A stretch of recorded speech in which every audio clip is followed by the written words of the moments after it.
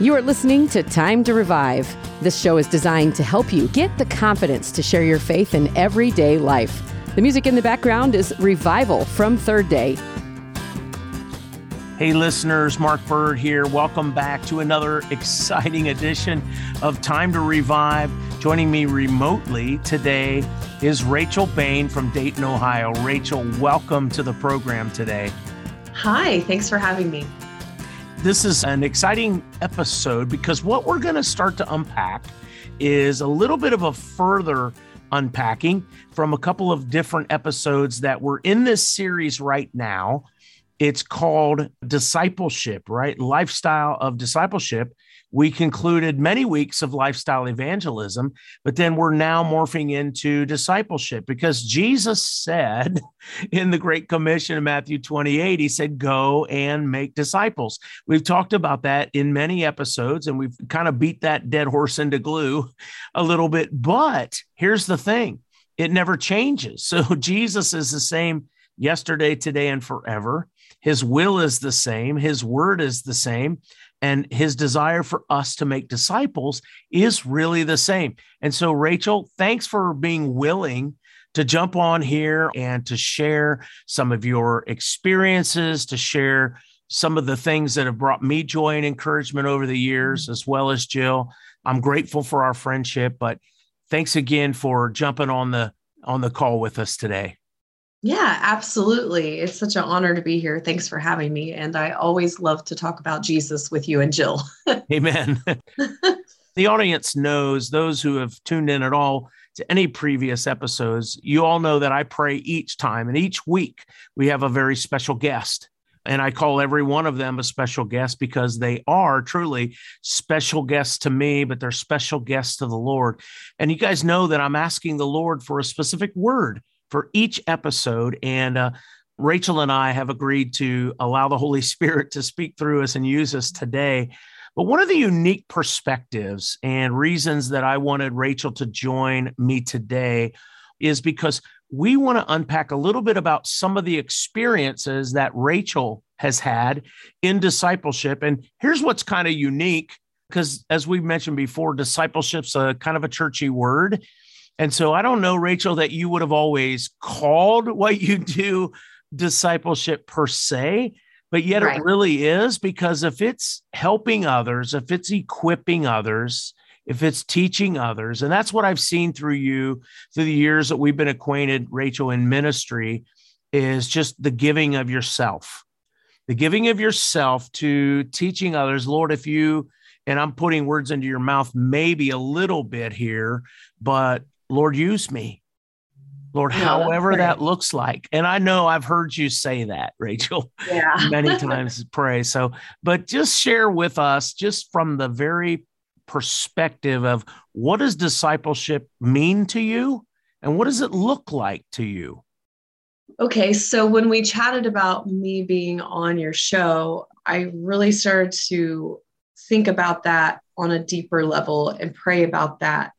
And even if you look up the word disciple and you study the Greek word, and like Pastor Mark, you said, a lot of these words can seem churchy. They are biblical, but if you're not someone that was raised in church, it can be overwhelming or confusing. So that's why I love that you're breaking this down for people, because the gospel is simple, right? Yeah. And so when you look up the word disciple, you see the student, a learner. And a lot of times, as you said, we are doing discipleship in life and we don't even realize it, because someone is always watching us, right? Someone is always, like the Apostle Paul said, imitate me. So when you think about what discipleship is and what that looks like, if you identify as a follower of Jesus Christ, then you are called to be a part of discipleship. And so anyone that is learning from you or doing life with you, essentially that can be discipleship. Even your children, you're raising tiny disciples when you are giving an example and teaching your children.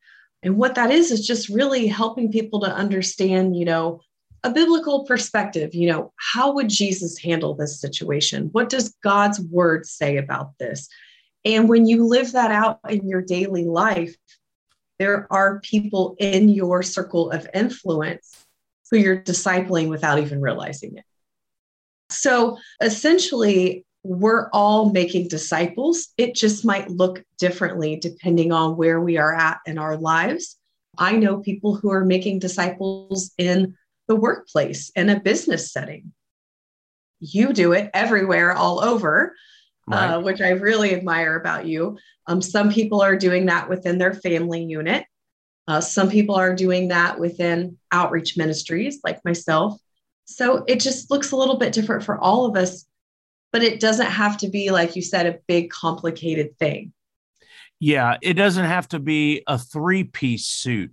And I'm not picking on, per se, people that wear three-piece suits, but I'm saying it's more complicated to get into a three-piece suit, right, than to throw on a sweatshirt and some sweats.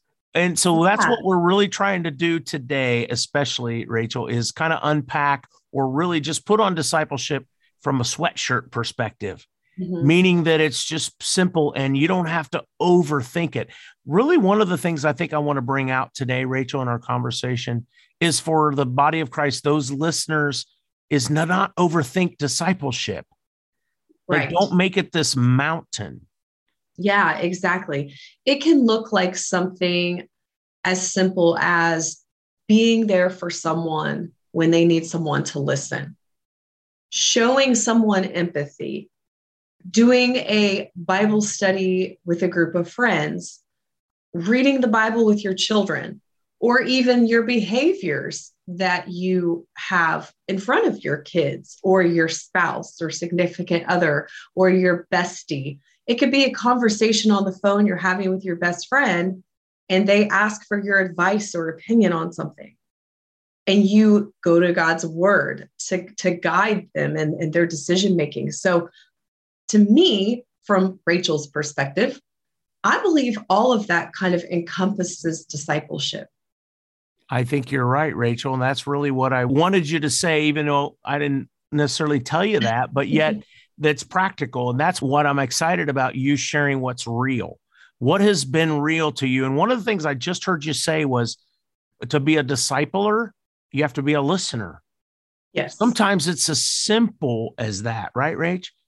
Yeah. And it's also obedience, right? We're obeying, a lot of people have heard this called the Great Commission, right? In Matthew 28, when Jesus says, go and make disciples. Well, it comes down to obedience too. You have to decide to go and do all of that. And it can be as simple as, here's an example. Now, this is a vulnerable example, but if you know me, Pastor Mark, I'm pretty much an open book.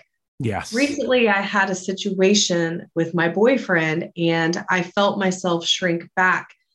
And the Holy Spirit was like, but that could have been a teaching moment. Oh. So that is even discipleship. It truly is. And that's what we're talking about. Right. It's the daily things that happen in our life and how we navigate them, the choices that we make. Yeah. And last week, we started talking about discipleship as a lifestyle. And one of the things that I want to kind of get into today in this conversation, Rachel, is because we always point to the scriptures always in these episodes, but interestingly enough, I want to bring to people's attention a scripture out of Matthew chapter 7. And sometimes I hear this in the body of Christ, and I say with social media, especially, Rachel, I see people's posts all over the body of Christ, all over, and I see people talking about doing things for the Lord. Okay. And just recently it struck me in saying, I think Jesus would rather do things with us instead of having us do things for him. Does that make any sense at all? It does, because I think the Lord's ultimate desire is to have that communion with us. Right. And the Holy Spirit resides within us. So it would make sense to change our perspective on that. So I want to take us to Matthew chapter 7 for just a moment. And this is interesting because, as I mentioned again last week, I have these little subtitles. in my Bible that aren't the scripture per se, but they're little subtitles, and I think they're interesting sometimes.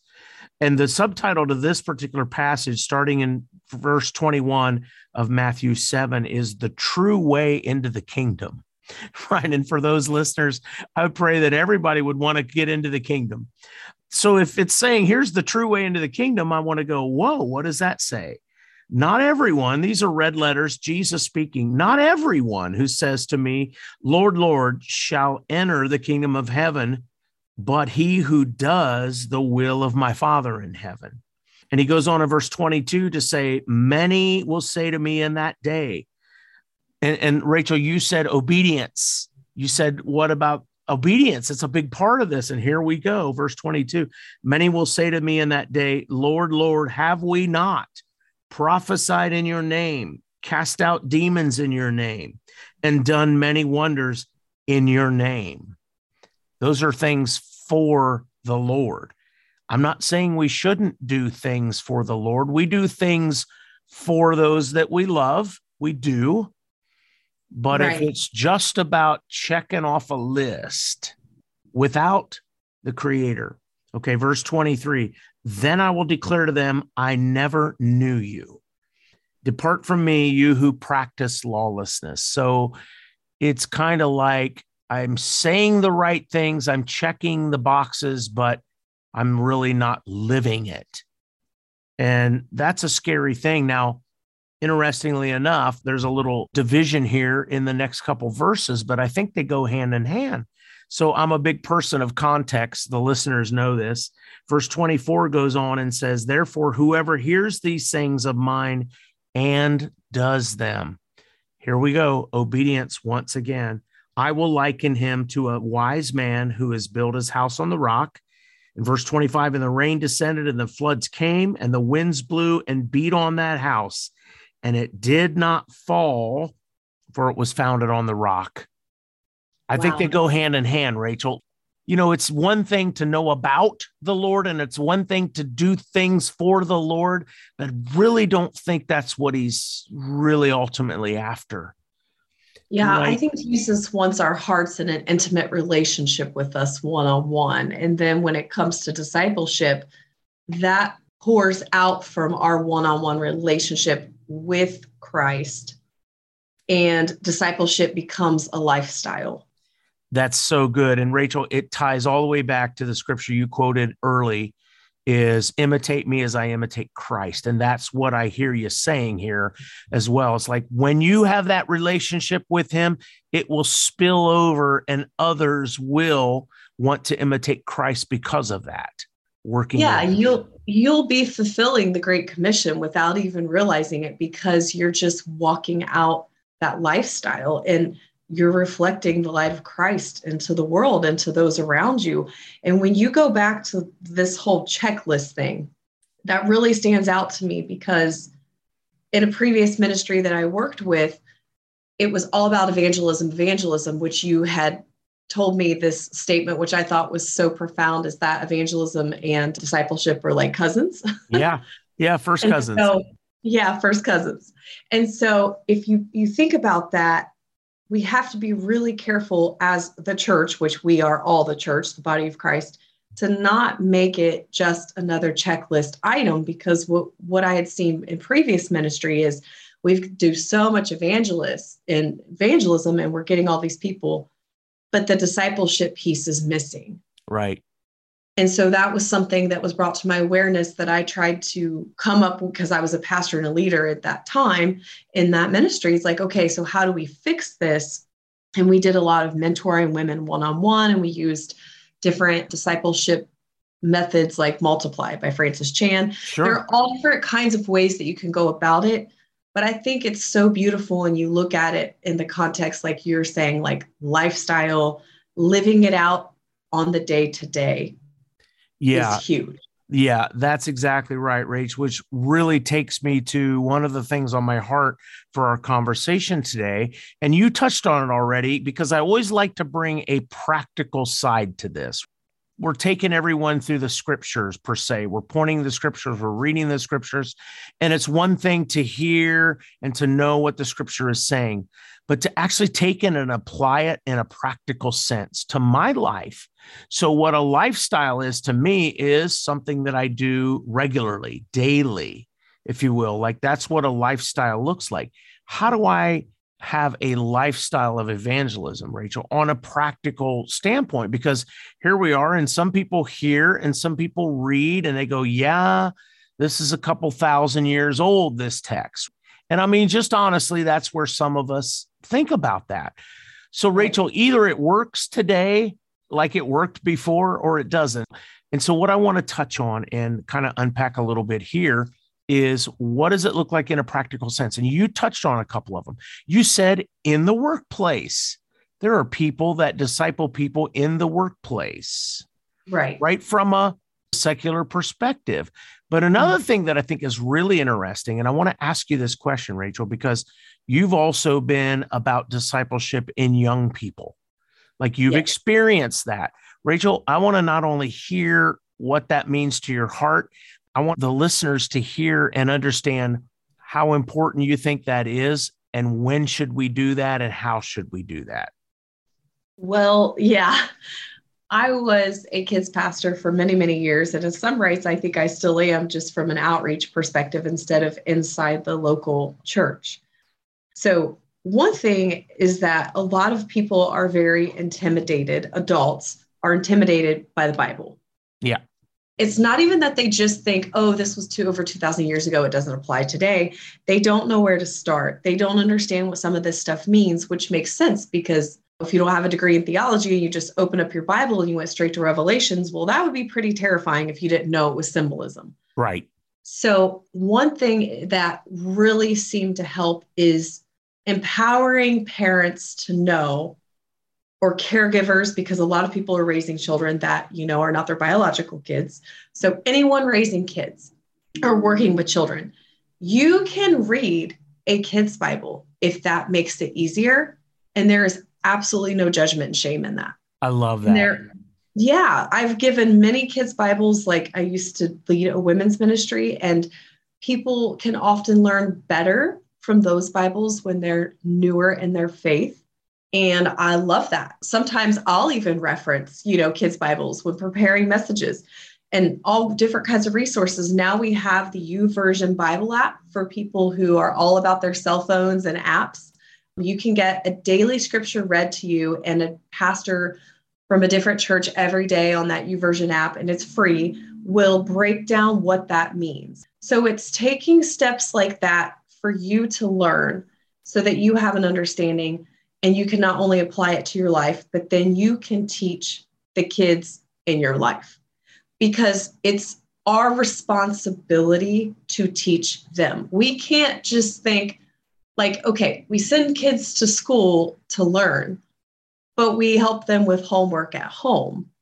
But living a life with Christ and teaching a child to have a relationship with Christ is totally different. So it's not just, I'm sending you to Sunday school or church every Sunday morning, and you're going to learn yes, that is massively important. And I don't want to undervalue the importance of that, but it goes far beyond that, is that we have a responsibility to build them up, because we have the most time with them. The kids pastor or the Sunday school teacher, they get 1 or 2 hours a week with kids. But we have them all the time at home. And we can be emulating the character of Christ right in front of them with our actions, with our words, with our choices, but we can bring them alongside of us in that. We can read together. We can study together. We can talk about what integrity looks like in their lives when they're going through something at school, how they should forgive people and help people, and how they can shine their light in their school, because they are little tiny disciples. And I go down a rabbit trail with this because I love kids and I'm passionate about it. But I think parents can do this, but not put so much pressure on themselves. And it doesn't have to be a hard, complicated thing. Rachel, that was perfect, because what I want folks to know, like, okay, this is what we do as Christians. Well, okay, does that qualify me? You know what I'm saying? The folks, the believers, the mamas out there, does that qualify me? Like, I want to share this real quick. You guys probably are all familiar with the very, very famous, popular song, little chorus that we've sang over the years. I love you, Lord. I love you, Lord. And I lift my voice, right? Written by a housewife while doing the dishes. So the only reason I bring that up, and it's no like insignificance, but that's the whole point of this conversation, Rachel, is whatever you do is not insignificant in the least. You know, right before I hit the record button, I remember Jesus said, suffer not the little children to come unto me. Right. You know, I was thinking about that scripture, just popped into my head all of a sudden. And I'm like, okay, well, what does that mean? That means that's discipleship opportunity. And Jesus said, man, well done, good and faithful servant. If that's where God's calling you to be a disciple maker. And again, it's not in what you label it, it's what you do. Yeah, I want to encourage people also, something that I feel like the Holy Spirit dropped in my mind is that as a parent caregiver, if you make a mistake or you say a word or you do a thing, that doesn't disqualify you. You're human. We are saved by grace. Like, God is not looking for perfection. And so I want to encourage the parent or caregiver that's listening today that feels like they're not doing a good enough job. That's a lie from the enemy. And I want to encourage you to keep going. And also that God does not show partiality. So the great thing is like that person doing the dishes, like you said, Pastor Mark, they are not any less important than the pastor in the kids ministry every Sunday. Like, we're all in this together. We're all equal. And I just want to encourage that person. I feel like someone's listening today that really needs to know you are making a difference, even when it doesn't feel like it, even when it's exhausting and frustrating, and your kids really are learning and growing from you. Can I just add a comment, Rachel? Just kind of popped into my head too. And when thinking about what qualifies, you know, what's good enough and all those things. And I do not want to say that taking kids to Sunday school is bad, because it's not. It's a great thing. But right. That alone doesn't mean that you just discipled your kid because you dropped them off for an hour at church, right? On Sunday. Discipleship is, if you will, a lifestyle, Rachel. And yes, we should take them to Sunday school and we should disciple them. Right. All week. I mean, it's the same with us. You know, if I go to church on Sunday, but I don't talk to Jesus all week long through prayer, or I don't get any scripture in me, what's going to start to happen to me?